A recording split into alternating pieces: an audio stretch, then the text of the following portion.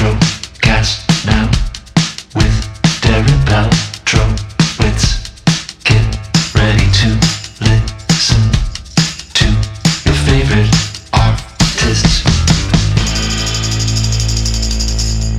Paltrocast. Chef Aaron, what's going on? How are you? Find yourself there. I'm doing well. Thank you. You look pretty prepared in the kitchen there, making something. We got a couple of things happening right now. Just honestly celebrating all that IO and this partnership have to offer. We have a chicken yassa dish, our wache dish, classic beans and rice dish. But yeah, we're excited. I have a little bit of that, a little bit of this right here, our pepper sauce, and just excited to get into everything. Do you have a favorite of the IO offerings that are on the market? I know that might be a hard question to answer. It is. I'll be honest. It is. I'm gonna have to say personally, this wache dish. It's my favorite. I love the earthiness of the beans and the rice. It's a classic. I call it the OG rice and peas dish from West Africa, from Ghana specifically. And it's just something I grew up eating, and I really love how authentic the flavors came out, and really how beautiful this dish is. Cooked in sorghum leaves, so you have that earthiness, also that beautiful like bright, almost dark rather, magenta color. And then you have a little bit of coconut oil, some roasted garlic puree, this beautiful red sauce that we pair it up with. It's homely, right? It reminds me of comfort food. So that's something I would say is probably my favorite. But I'd be lying and say that I don't enjoy everything else, man. Like when you kind of mix and match everything on a plate, kind of spread it out and have people just kind of serving each other, it's hard to be mad at any one of these options for sure. When did you start to notice that West African food was accessible and lots of people liked it that weren't of West African descent? Yeah, on a national scale, to be honest, I think when I started cooking for Top Chef, to be honest, there are chefs behind or before me. Chef Pierre Tom comes to mind, that did an amazing job of championing West African food. But yeah, being able to have the opportunity to cook on a national platform and do it for so long to make it to the finale was really something that I started noticing afterwards, and started to see really the interest in West African food, but not only just the food of the region, but food from everywhere. Globalization has become huge over the past year, and just folks wanting to know what life is like for people that live outside of their proximity, right? And I think that kind of fell into food, and people wanting to be a little bit more curious and enjoy flavors and combinations of flavors that they probably aren't used to. So I think a little bit of a combination of everything kind of put the stars in line to have West African food on the forefront of a lot of people's minds in the culinary space right now. And I really think it has a place to stay at the table. So it's kind of like a thing that you've been known to say about food and the way that it's prepared, bringing people together. Oh, for sure. I mean, I love cooking a delicious meal, but I think the most pleasure I get is when I see my guests enjoying themselves with their guests, with their spouse or a neighbor or a group of friends or whatever the case is.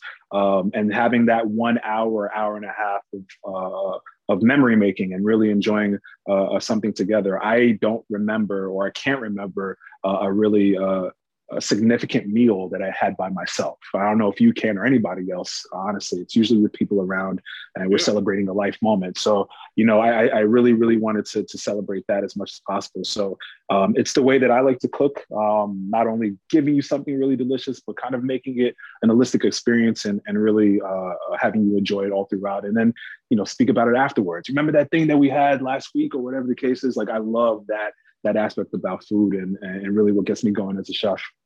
I see fella behind you. Yeah. Using that for meal preparation. Is that music that you usually have in the background? Always. You have a little bit of fella in the background, just to kind of keep the peace in the kitchen, and keep the vibes going. But yeah, it's just a testament, a huge musician, and having that kind of vibe and that kind of atmosphere and that tempo, in the kitchen really gets people going, especially when we're just prepping and everything else like that. So Fella is awesome for that. And an awesome soundtrack. WizKid, we did a little Burner Boy, all of the above for sure. Yeah. Cool. So besides working with this wonderful brand whose products are right in front of you, what else is coming up from you? What can we look forward to from Chef Eric in the near future? Oh my goodness. Yeah. Writing 2 cookbooks at the moment, which I'm really, really excited about. They should be out next year. Doing a little bit more television as well, which I'm really happy for. I'm hopefully having my hands on a restaurant pretty soon once everything kind of settles with this. But at the moment, really just enjoying the partnerships that I'm working with, not only IO, but a few other great partnerships as well, and great businesses and brands. And yeah, just, cooking and getting better. That's personally what I want to do every single time. Every year I want to be a better chef, know a little bit more about the food I'm cooking and about food that, I'm not cooking as well, and just be a better human. I think that right there hopefully will propel me and the other opportunities that come my way. And the last question here, putting you on the spot, besides this interview, besides IO, what's one thing that we should be watching, whether it's a TV show or a streaming kind of show? Do you have a recommendation as long someone needs a new show to start? Ooh, someone needs a new show to start. The Globe. Check out The Globe. It's an awesome show. I am actually on the first episode. It's a shameless plug. But The Globe is a great culinary competition right now on Discovery Plus, and it's cool. It's hosted by Chef Robert Irvine, and it's an awesome set. Huge amount of TV screens, and they pretty much transport you to different culinary locations. So one time you're in Budapest, next time you're in Accra, Ghana, and it's awesome. You get to cook the food of that specific area. So The Globe is something I'm really excited to be a part of right now. And a few more shows are coming out, so be on the lookout for Chopped. Top Chef Amateurs, as well as a new show that's out that I'll be on as well. So on the TV screen a couple more times this year, which I'm excited for. But The Globe is definitely something that I had so much fun recording. So cool. Guess I'll have to check that out. Well, onwards and upwards. Congratulations on all the pending success, current success. Great partner. Oh, man. Thank you for your time. I appreciate that. Thank you so much. Take care. Paltrocast. Hey, can you hear me now, Daniel? I am live and with you, my friend. Thank you very much. Not your first live time as a broadcaster. I know you had a radio show, but how's it going there today? So far, so good? So far, so good. I've got my 13 and 11-year-olds. They're both going on 29, and trying to keep them busy and happy is a challenge. I can imagine. Well, speaking of family, as a Long Islander, you always have to justify being from Long Island when you're speaking to people from other parts. They think that Long Island is just this town and not just many, many towns. And anytime you want to say, I'm from Long Island, there's great people from Long Island. The top 3, your family, Seinfeld, and Billy Joel. That not in order like that per se, but you are one of the people that I associate with Long Island. And it's wonderful to see that your new film, My Promise to PJ, is screening at the Long Beach International Film Festival, but not your first film screening at this festival, correct? Didn't you scream the wisdom to know the difference there? I did. Actually, we won the festival with that film. It was, it's a great event, really classy. Excuse me. This COVID thing has changed, how the festivals are going. And it's very sad because that's one of the ones you want to go to. Yeah. Did you spend a lot of time growing up around Long Beach? Now, you're from Massapequa, I'm from Belmore, but growing up in Belmore, Long Beach could be the other side of the world when you don't have a car. Did you go to JFK? I went to JFK. Right on, man. No, I didn't spend a lot of time, as a kid, having a car meant you were some, really wealthy family. If you were a high school kid that had a car, we were definitely not that family. So, we had the one car with the broken muffler, station wagon with 6 kids in it. That was us. So we stayed in Massapequa. But as an adult, because this is going to be your second time where you're the director of a film showing at this festival, had you spent a lot of time in Long Beach over the years? Because it's kind of one of those towns that's seen its ups and downs over the decades. Yeah, I only know Long Beach from playing football in high school. They were a powerhouse football team. And going to the festival. Otherwise, I don't have a lot of experience being in Long Beach proper. Great restaurants down on the water, the typical stuff when, we were in high school and college and we'd run down to Long Beach. But, I lived in California for 25 years. I lived in Canada. I've lived in Europe, and so not a great demand for me to go back to the island unless I'm going back to see, go out to the Hamptons and see my brother Alec, or go to festivals. And so, Long Beach obviously is such a classy festival, and I enjoy it so much. I continue when I make a film to submit it to that festival because it's such a nice experience. Right. Well, My Promise to PJ is the film that's screening there. When did you actually finish the film? Because as somebody who tapes interviews 5-6 days a week, sometimes you hear 2017, we finished it. And then other people go, no, we made it during the pandemic and finished it then. Yeah. So for me, I made the film. I shot the film in 5 months. I did a couple of touch-up interviews after that. Post-production, which is very different than a scripted film. This is a documentary where I'm capturing things. I don't know what I'm going to get. When I'm scripting it, I have in my mind, right, where I'm going to make certain changes and do things, or possibly trick the audience to thinking. But that's not so in a documentary. I had 3 cameras with 60 hours worth of footage. So it was 180 hours in the editing room to trim down to 96, 97 minutes. So it was quite challenging. When you're there and some guy walks up to you and starts talking about something that's interesting, and that's a 3-minute piece or a 2-minute piece, even a 30-second piece. And when you're in the editing room, you realize you're really long. That first cut, was 3 hours, and then you start reaching out, because I'm not a hugely experienced documentarian. So I'm reaching out to other friends of mine who are renowned in the documentary world. And I'm saying, well, how long should I make the movie? I mean, is there a formula that, and it was interesting to me because I once asked Marty Scorsese, I said, you have movies that are 2 hours long and you have movies that are over 3 hours long. Yeah. What would you do? And he said, how long can you compel your audience? How long does it take you to tell your story, and that they're interested in sitting there? Because if it's a really good story, they're not counting, they're not looking at their clock. You know what I mean? So, and that was the rule of thumb that I used in cutting this film together. It's a story about a young man who I knew his family, his mom and dad both grew up in Massapequa.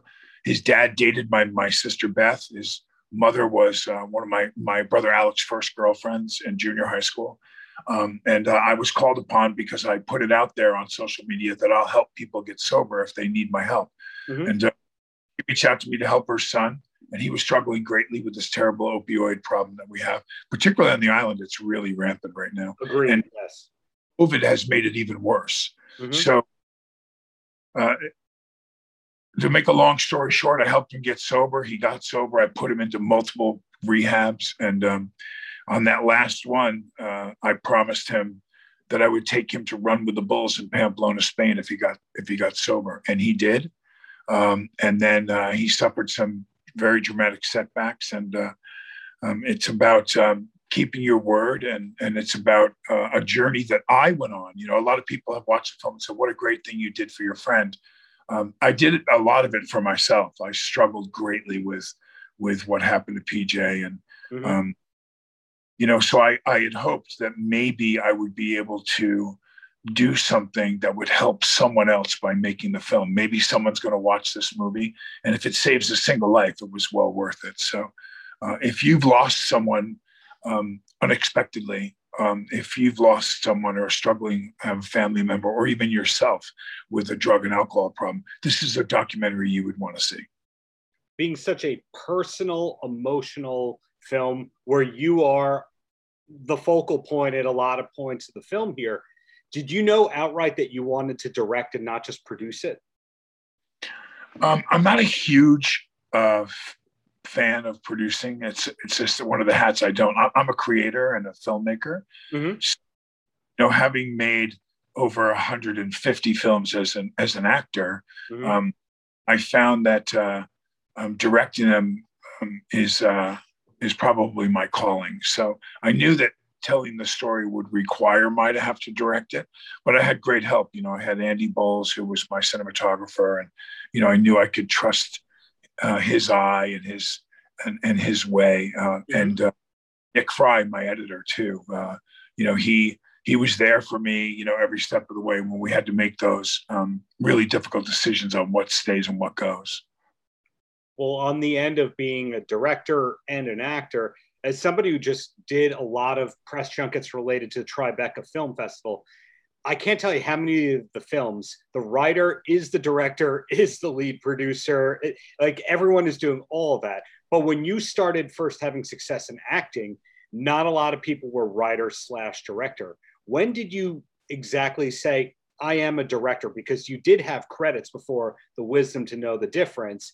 But that was the first thing that, in my opinion, you did that people went, he's a director, all right, Yeah, I'd say to answer that question, I've always likened acting on a project to being married in 4 independent marriages. You're married to the actors, you're married to the director, yeah, then your personal relationship as what your plan or take on it is, and you try to meld those relationships into one and try to make it work. When you're a director, it's like being a parent. It's far more responsibility. It's now, you raise the child from the script, you start, shooting the film, and then there's all the post-production until you throw it up on a screen and they go away to college and now you're done. So I liken it to those 2 analogies in life.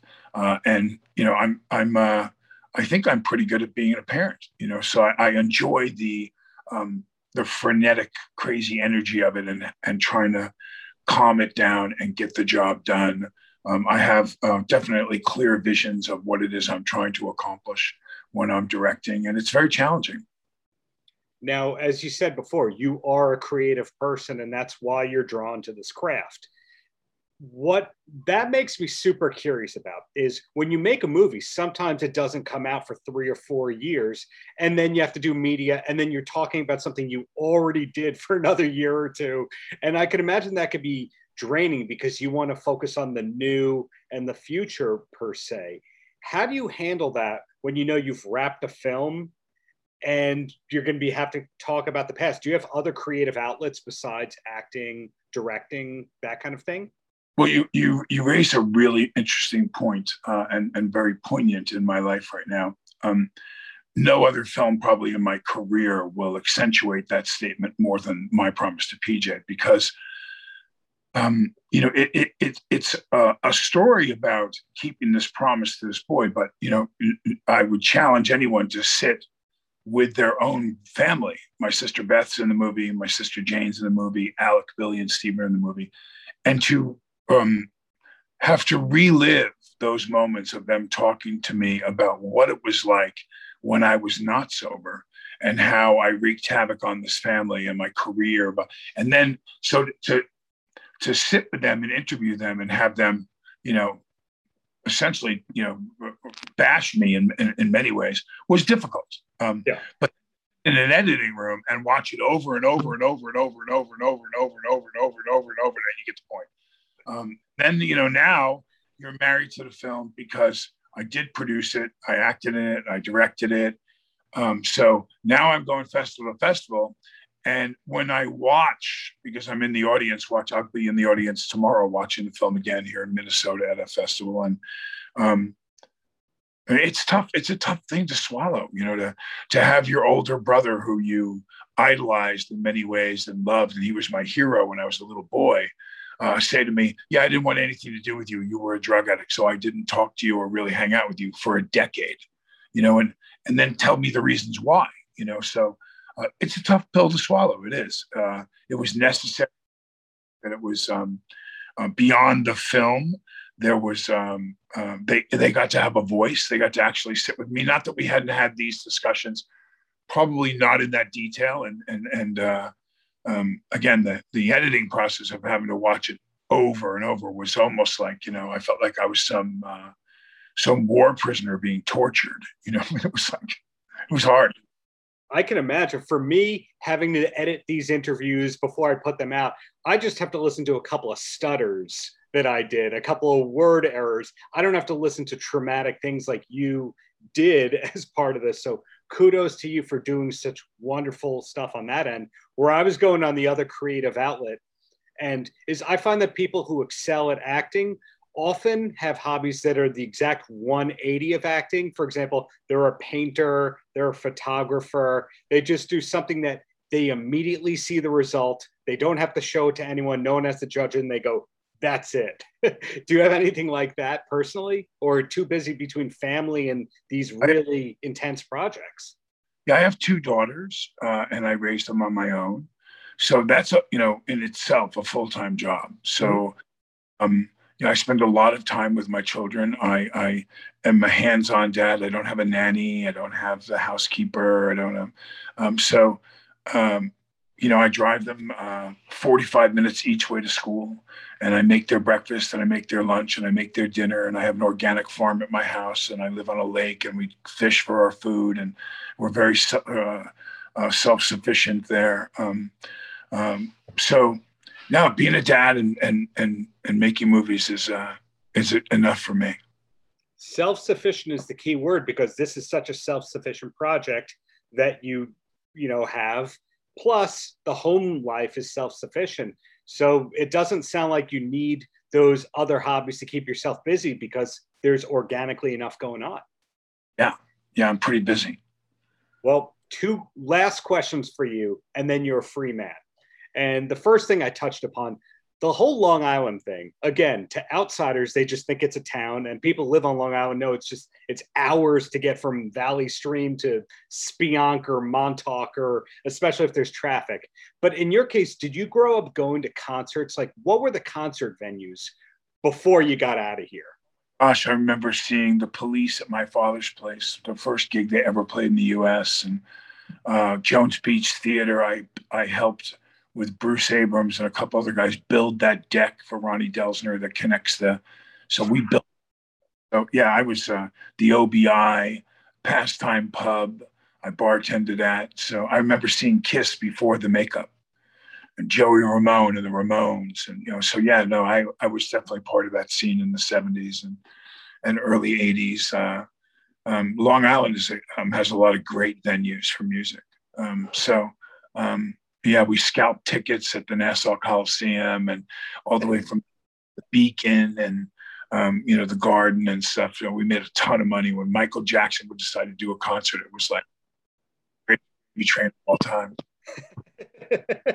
Wow. Well, it sounds like sometime in the future, I will interview you about the musical end of your life. But the last thing I want to know is, besides my promise to PJ, do you have a film or TV recommendation you could pass along to someone who needs a new show to start, a new thing to get into? And it's fine if you appeared in it.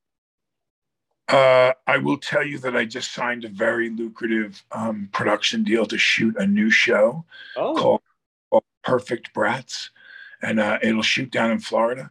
I will be down in Florida. I'm the creator of the show with Chris Savino of Jerry Seinfeld fame. Chris, a very noted and respected producer in film and television. Chris and I have decided to team up with the G-Star School, very unique and interesting school that they have down in Florida. It's a high school has one of the most comprehensive studios and shooting facilities in all of America. And so in conjunction, the three of us, we are planning on, it looks like I'm going to direct Alec in another film. I don't want to give too much of that away yet. That's going to be interesting. So look for Perfect Brats as a really interesting, unique format show. You'll see when you find out about it more. I don't want to give it away yet, but heading to Florida to shoot a TV show. Congratulations on that lucrative deal, and congratulations in advance when you win another festival this summer here in Long Beach. So thank you for your time, and really looking forward to everything coming for me in the future. Great, man. Thank you so much for taking the time to interview me. God bless you. Paltrocast. Am I getting you from beautiful Canada? I would assume you're still reamed into the borders there. Yeah. Well, congratulations on this great new album that you've got, Power Trio. Some artists that I speak with, when they're making a new album, they know exactly what they want it to sound like even before it's written. In your case, did you know the concept and the title and all that like 3 years ago? No, we don't really think. 3 years ago, we were putting out our last album. No, actually, I think well, the album title was hatched before we went into the studio, but it was only after we finished writing the songs. We don't really think about things like that too much, too far ahead. We just try and write a whole bunch of good songs when we can, when it's time to write a new album. So that's about as much thought as we put into it. I Want Out is such a great opener. When you wrote that, Thanks. did you know, hey, this is the opener? No, we don't really think about, we don't write songs like that. The sequencing of the album is usually done after by JC when all the songs are recorded. And so it just happens as we go along with the recording of the record. Some songs pop out more than others. So Interesting there. Do you remember which song you wrote first for the album though? yeah, I do actually. It was Blue Jean Denim Jumpsuit. I believe it's track 6. And that was written in total isolation from one another, from the opening riff to the finished demo, when Rich sent his drums put his drums onto the raw kind of metronome that we had for him, sending files back and forth. That song really kind of brightened up and blossomed. So we were able to do that. It gave us the courage, the confidence to know that we could finish the album in isolation during a pandemic. That was actually going to be my next question. Was the whole thing written and recorded, or is there a false start before the pandemic? Well, we had started to write the record before the pandemic. So we had about 5 or 6 riffs that actually ended up on the album, but no songs were finished or no songs were arranged. So we did, so once the lockdown hit and we had to be in isolation from one another, it was JC who said, we should really do a record. I really didn't want to do it. I wasn't in the mood. There's too much fear and anxiety that were looming over everybody to do much of anything. But he insisted and, reluctantly picked up my guitar. And I noticed that it was a nice respite from constantly thinking about the virus. And that enabled us to, kind of write the record. And we had, we usually, when we do a record, we only do records in front of each other, bashing out riffs. This time we did it in isolation.